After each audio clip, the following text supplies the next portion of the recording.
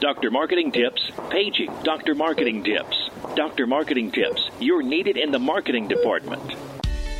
Welcome to the Dr. Marketing Tips Podcast, your prescription to the answers you seek to grow your medical practice easier, better, and faster. This show is all about connecting practice administrators and medical marketing professionals with peers working in practices, learning from experiences, making mistakes, and sharing successes. Let's get started. All right, well, we are here today live on Facebook talking about, really, Corey, don't you think we're talking about how to take advantage of current news cycles and getting in front of a current news cycle and riding the wave? And so we've got an example for you today, and you might guess by the glasses that I'm wearing that we're going to talk about the recent solar eclipse. So, Those are very stylish, by the way. And by the way, you can't see anything. So if I was odder than normal, it's because I can't see anything and I was completely blind, living in the mind of a blind person for about 15 seconds, and it was very tough. But what happened is a couple weeks back, we had the solar eclipse, and I think it was on a Tuesday. Yes. And we reached out to an ophthalmologist practice that we have, an ophthalmology practice, a single provider practice, Dr. Patel. And we said, hey, Dr. Patel, we really think that it makes sense for you to do a live video talking about like what to expect with the solar eclipse. Saying, should you look at it? Should you not look at it? Do you need glasses? Can you look at it through the filter on your phone? Things of that nature. And Dr. Patel is fantastic. He's kind of tech savvy. He's younger. Tech savvy, gets it, Mr. GQ, and he literally is like, yeah, I got this, don't worry about it, because typically we would run over to the practice or have to coordinate with somebody in the office to film the doctor. Dr. Patel just took his iPhone, typed it in, logged into his account, put in a quick description. I don't know if he had someone hold it or put it on a tripod, but then he just literally like went and had a little cornea model and talked through it and just had some astounding results. Yeah, he did it in one take, which is awesome. Well, it's live, so it better be one take. Yeah, and he had... it is one take if it's live. Right.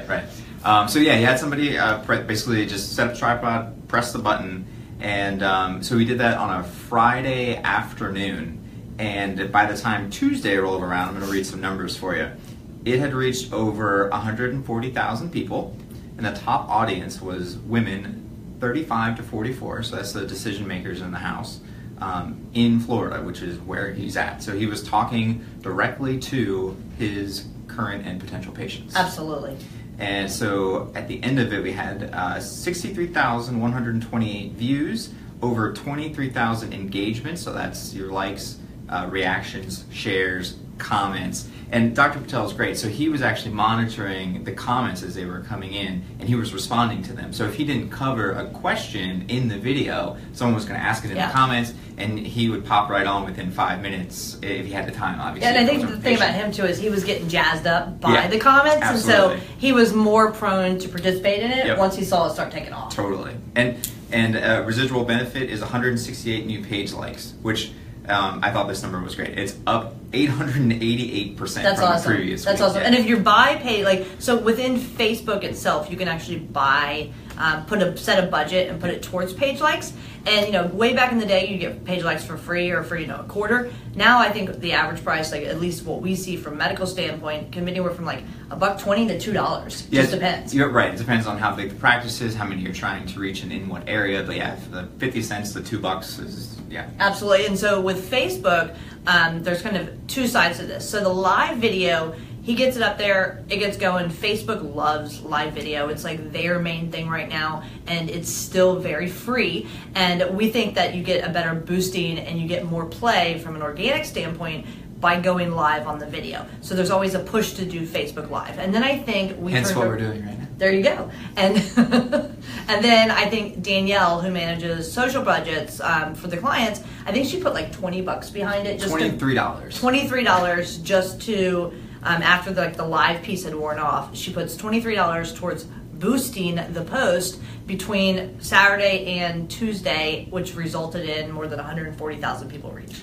Just great numbers. Yeah, and if you're wondering why the $23 number, it's because we have a set dollar amount per month that we use, and that's what was left over in his budget, so that's where the 23 actually comes in. And this video did so well, that most of that budget wasn't used until the very end because it was performing so strong organically that Facebook didn't use the budget until like the last, I want to say, like 15 hours or so of the promotion because it didn't need it. Absolutely. And so Dr. Patel is one of those doctors that he pays attention because, like I said, he's tech savvy. We can throw suggestions to him, and it's very easy for him to do this. A couple years ago, or maybe last year, he took advantage of the kind of national holiday of Bring Your Child to Work Day. And he sat his daughter down in an exam chair and kind of quizzed her on live video terms related to ophthalmology and optometry. And she was like a whiz kid at like 7 years old, and that got a ton of play. It was very cute. And Corey, we use Facebook Live. We use Facebook Live a lot. We were kind of early adopters, at least with our medical clients.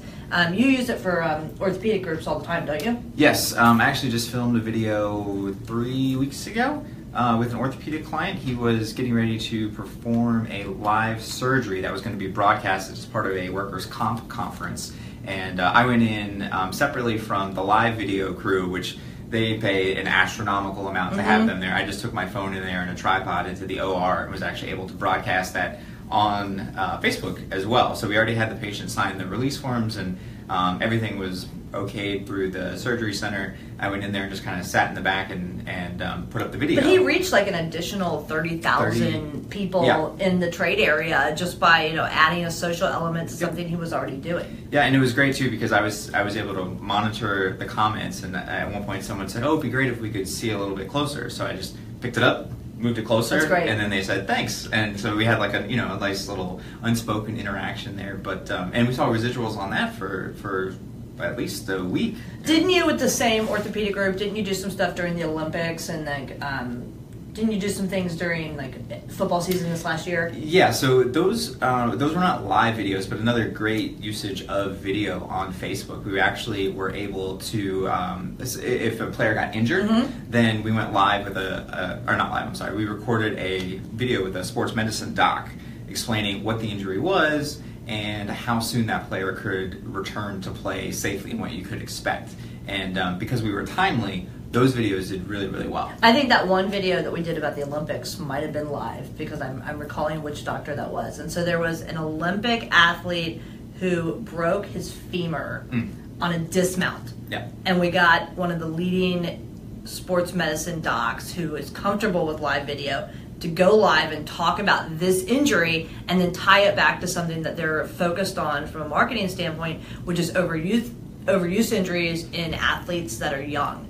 And so he tied it back to the fact that, this athlete probably, developed some stress fracture when he was younger, kept training. It was, related to the Olympics, and he had to push his way through it. And then on a worldwide audience, he breaks his leg in front of everybody. Yeah.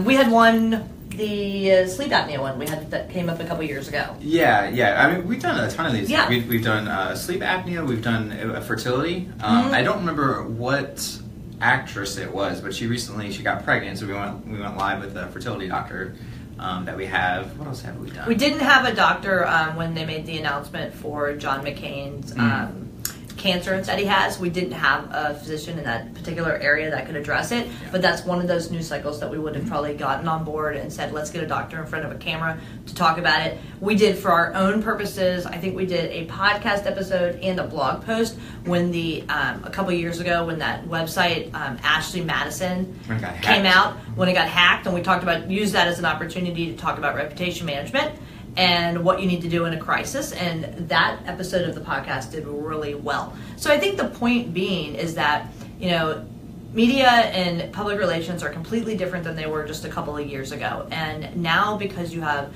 audiences that are captive audiences that are actually your patients within social networks like Facebook, and I think I heard that Facebook's about to hit the 2 billion user mark.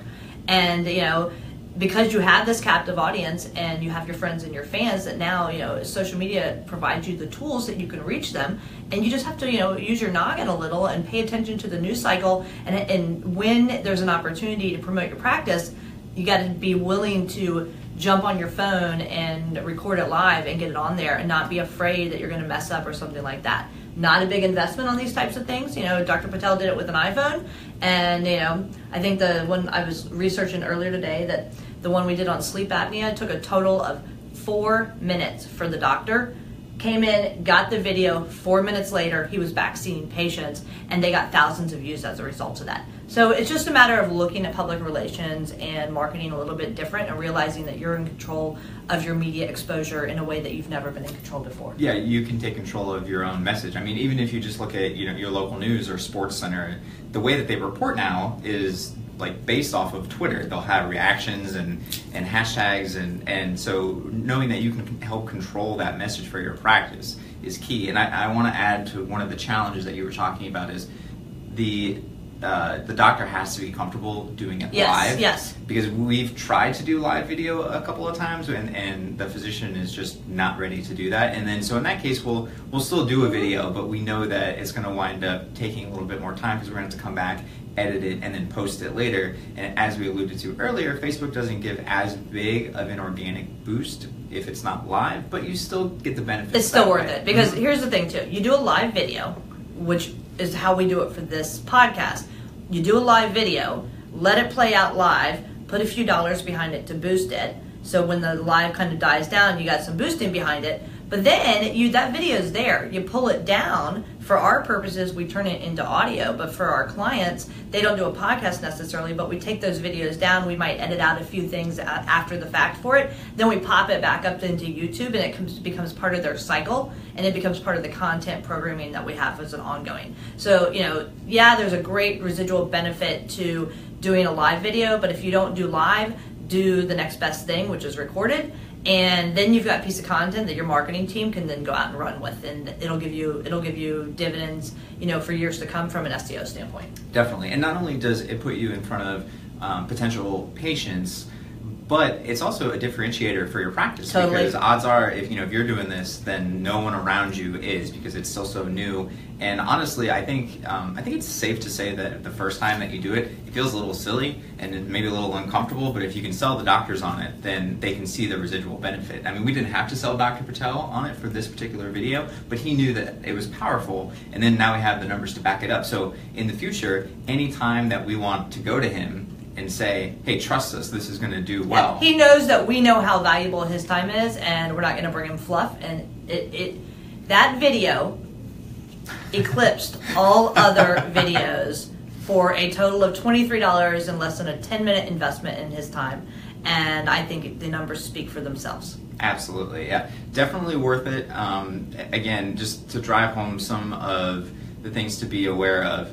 Challenges could be if the doctor or physician or whoever's going to go on camera, if they're not comfortable doing it live, you're going to have to edit it. So that's a potential challenge. And then on top of that, if you have to go to a specific office, if you have a practice with several different locations, maybe someone that's at that location you can't film the video, then you've got to kind of rearrange your day to get out there. I think time can be a challenge if that's the case, because time's always a challenge. Sure, and knowing that the video is only going to be 5 minutes, you've got the drive time, you've got the setup, you've got to prep the doctor, so it winds up taking an hour and a half out of your day, and we all know that you guys wear a lot of hats, so that can be a challenge. But ultimately, when you're done, you'll have something like Jen was talking about, where not only does it perform well on Facebook, but then you can put it on the website and you can have a residual piece of content that will help you practice for years to come. Yeah, and those are the biggest takeaways, because it doesn't cost a lot of money, doesn't take that much time at all, but it really is a differentiator for your practice, and it will set you apart from anybody else in town that offers the exact same services you do. So what makes you unique?